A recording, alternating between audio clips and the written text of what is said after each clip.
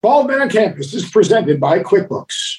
New business? No problem. Success starts with Intuit QuickBooks. Learn more at QuickBooks.com. That's QuickBooks.com. Bald Men on Campus with Jay Billis, LaFonso Ellis, and Seth Greenberg. Welcome to Bald Men on Campus. We're going to the Midwest. And, to think about it, Jay Billis, who grew up in Palos Verdes, or what would you call that? Rolling Hills, California. Rolling Hills. We were like those spoiled rich kids of Palos Verdes. I grew up in the hood of Rolling Hills. The guy looked over the Pacific Ocean. So you got Jay Billis looking over the Pacific Ocean, and you got LaFonso Ellison from East St. Louis. Looking over the Mississippi River. And I grew up in the mean streets of Plainview, Long Island. That's really not really true.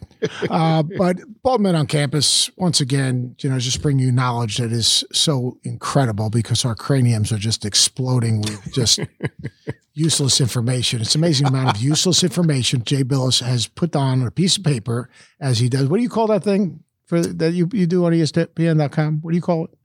The useless information I have? The more than 5 minute bracket? Yeah, the more than 5 minute bracket. And then you write something for .com? Yeah, that's what it is. I think about, as you guys know, when we're on set for bracketology, we get handed a bracket and they say, fill this out, because they have to have our picks in like 3 minutes. And so I complained one time that I said, I'd like to think about this for more than 5 minutes. Well, you complained one time? Wait a second. I complained one time. In 5 minutes, you complained one time. Well, that was the first time I complained. I just repeated it over and over again. It's still the same complaint, even though I use it 1,000 times. Why don't you tell the people what that one complaint got you in trouble for? Now I have to write an article every year on the more than 5 minute bracket, and but I've made people a lot of money. That's the saving grace. When I think of you, I think of a great American. Yeah, I'm a great American. I've saved lives. Can you imagine the wealth that has been built by people going to Vegas with my more than 5 minute bracket article? What? I got a question. In your 5 minute bracket, did you mention Tom Brady? Did you hear? Two things I want to let you know. Tom Brady's going to play next year for the Tampa Bay Buccaneers. Mm-hmm. And Aaron Rodgers came back and decided to go to play for the Green Bay Packers. I just was wondering if you heard that. I've heard that, and I think I'll hear it every day this summer until we get to the first game, when those two guys should be thinking about two things right now. They should be thinking about putting their bracket together, which is the most important thing right now. And then they should be thinking about golf, because at their stage of life, there's nothing more important than golf. And I think they're wasting their time with that sadistic round acquisition game that's nothing more than a crypto-fascist metaphor for war. Exactly. I can't spell half of the words you just said. And I would just wonder. I would say you're shorting yourself there. You can't spell any of the words I just said. And the one thing I think when we release this magnificent podcast, I think we need to tag Brady and Aaron Rodgers. Agreed. And because, we just want to educate them, because here's the deal. They're listening. Who are you kidding? Here's the deal. They're filling out a bracket, and we can obviously make them some money, like they need money. But anyway, all right, let's go to the Midwest bracket. Rub those bald heads like crystal balls and take a look into the future. I look at the Midwest bracket, and I think it's interesting. Obviously, Kansas playing better with Remy Martin. Mm-hmm. Auburn not playing so well because they're pitching it all over the place, and their guard play hasn't been as consistent. Wisconsin, a tempo team. But the Iowa team is the one that's caught my eye. Because let me ask, can Keegan Murray have a Kemba Walker-type run in the NCAA tournament? Ooh, how about that one? That sounds like something that you'd be asked on probably SportsCenter at 7 o'clock in the morning. I think the answer is yes. Yes. That with Iowa switching defenses the way they do, they're very good offensively, and Keegan Murray's a superstar.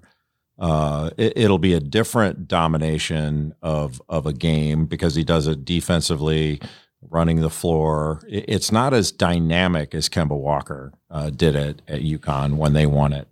But I don't think they're going to win it. But I think they could certainly advance. They're good enough to be in the Sweet 16, Elite Eight. They'd have to beat Kansas to reach an Elite Eight.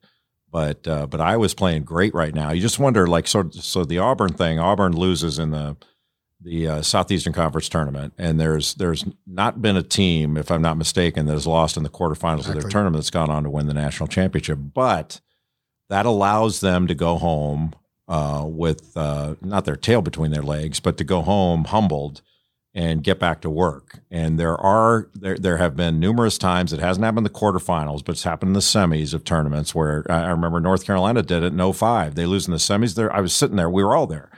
But I was sitting there near the North Carolina bench when Georgia Tech was beating them in 2005. And Roy Williams walked over to his starters on the bench and said, if you guys will listen to me, we'll win the national championship. And they went back to Chapel Hill and they got to work and they wound up winning the national championship. This quarterfinal versus semifinal thing is just one game, so I don't think it's dispositive of the issue.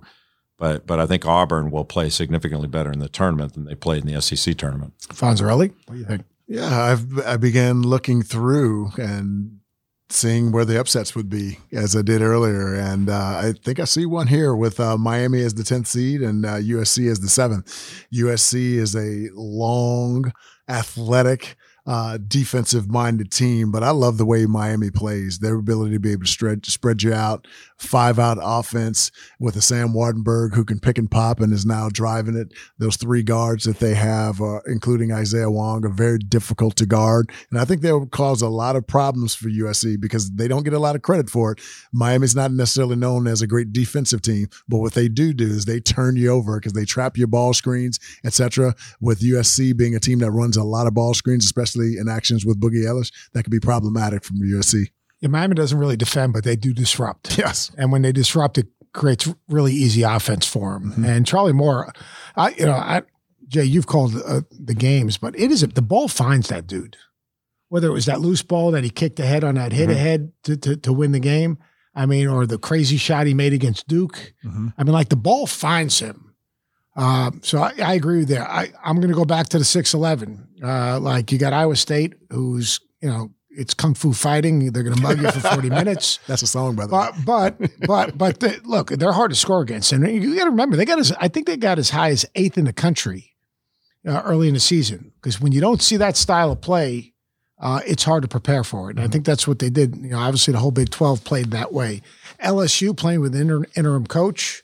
I think they've got to be, I was surprised they were seated at a 6 with everything that's going on at LSU. Yeah, that's a hard one to figure out. Are they going to be extra motivated to go out and do something? Kevin Nickelberry is taking over as the interim head coach. Or are they going to say, we're done? I don't know the answer to that. They don't score easily, but they can really guard, and they're super athletic, and they've got the best 6-man in the country in Tari Eason. Darius Days has been shooting more threes this year, but he's a really good player. They're more talented than Iowa State, but Iowa State's gritty, man. And that's not going to be a pretty game. That's going to be a fight. And so I do think it's somewhat of a toss-up, but I agree with you, Seth. I'm kind of taking all the 11s over the 6s. And I agree with you, Fonz, that I think Miami's going to be a problem for USC because they've got so many individual playmakers. The game in that region in the Midwest that has me salivating is South Dakota State against Providence. South Dakota State, it can really, they average like 87 points a game. They shoot 50% from the field, 52% from the field, if I remember right. And they shoot like 45% from three. So they've won 30 games already. They won all of their conference games. Nobody touched them.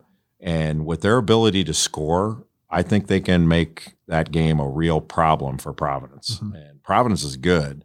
They've got a bunch of guys that are tough-minded, and Jared Bynum's terrific, and Justin Minaya is really good, and Al Durham transferred in from Indiana, has played great. Big Nate Watson. Yeah, they got Nate Watson inside. They're old. They should win, but I wouldn't want to play against South Dakota State the way they play. If they're knocking shots down, it's kind of like when Hunter Couture started nailing shots against Duke. You're like, man, this dude's the real deal.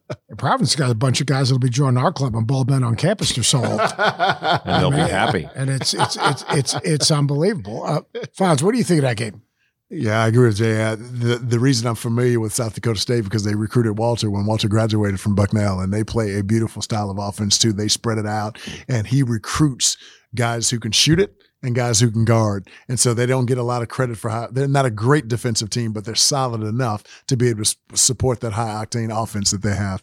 South Dakota State wasn't worried about the bloodlines that you never defended when you played. That I know you shot a lot. He made buckets and rebounds and block shots. Some people have to score. Some people have to play Best defense is make him take it out of the net. Make him take it out of the net. Fonz, he's the second leading shot blocker in the history of Notre Dame, but he's behind Jordan Cornette, which really doesn't say much for shot blocking. I'll tell you. The one thing, Ed Cooley, and he said this on the tremendous show we had, Bracketology.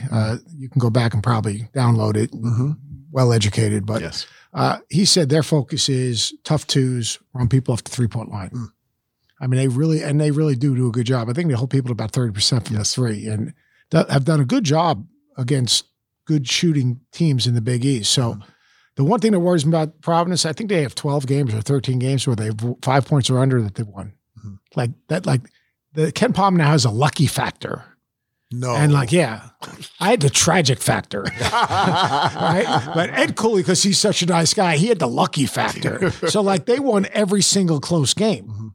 Does that eventually, catch up to you? I'll tell you the other game that's kind of interesting to me is San Diego State Creighton first to 50 wins. Matt Bradley, obviously for San Diego State, is the one guy that can score. Obviously Mensah is a big time shot blocker. Pullum does a nice job at the point.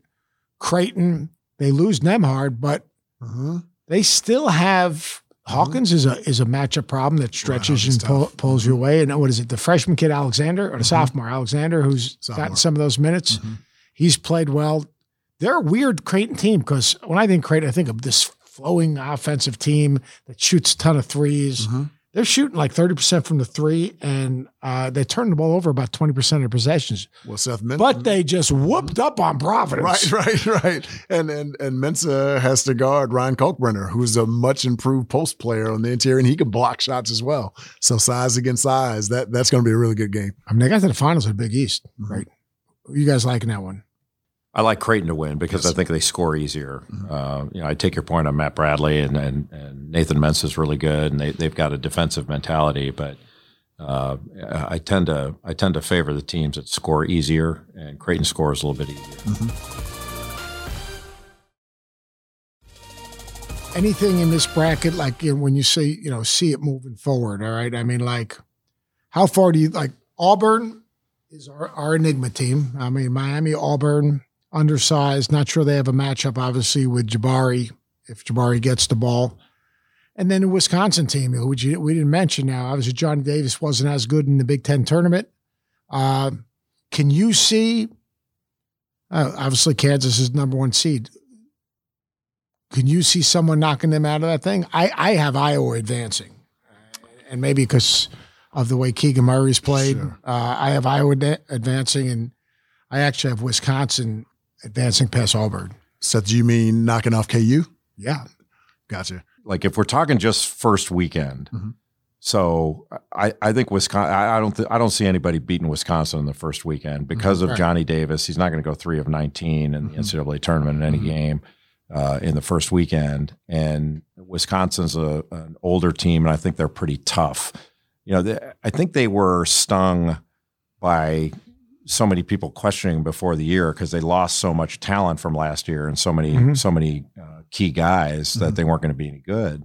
And they get Chucky Hepburn in there to run the point for him. He's a great defender, all that stuff. So I have Wisconsin advancing out of the first weekend to play Auburn in the Sweet 16, and I've got Iowa advancing to play Kansas. I think all of those 4 teams are going to get out, and it's going to be mostly chalky. To get to the Sweet 16. Jay, Johnny Davis took a hard fall. That was a hard foul. And I think much of his lack of production in that game was due to the fact that he was still hurting. And he's such a tough guy, he's not going to admit it. But with several days now to get healthy and get healed, I think we're going to see the same Johnny Davis that we've seen all year long. And that's a very dominant small forward who can score at all 3 levels. I mean, think about, I know we've talked about it, but for those who haven't heard us talk about it, What have you been doing? You heard us talk about it. What is wrong with Pay you? attention. But for Johnny Davis to go to Purdue and put up 37 and go to Indiana and put up 30 and then go to Michigan State on the road and put up 25.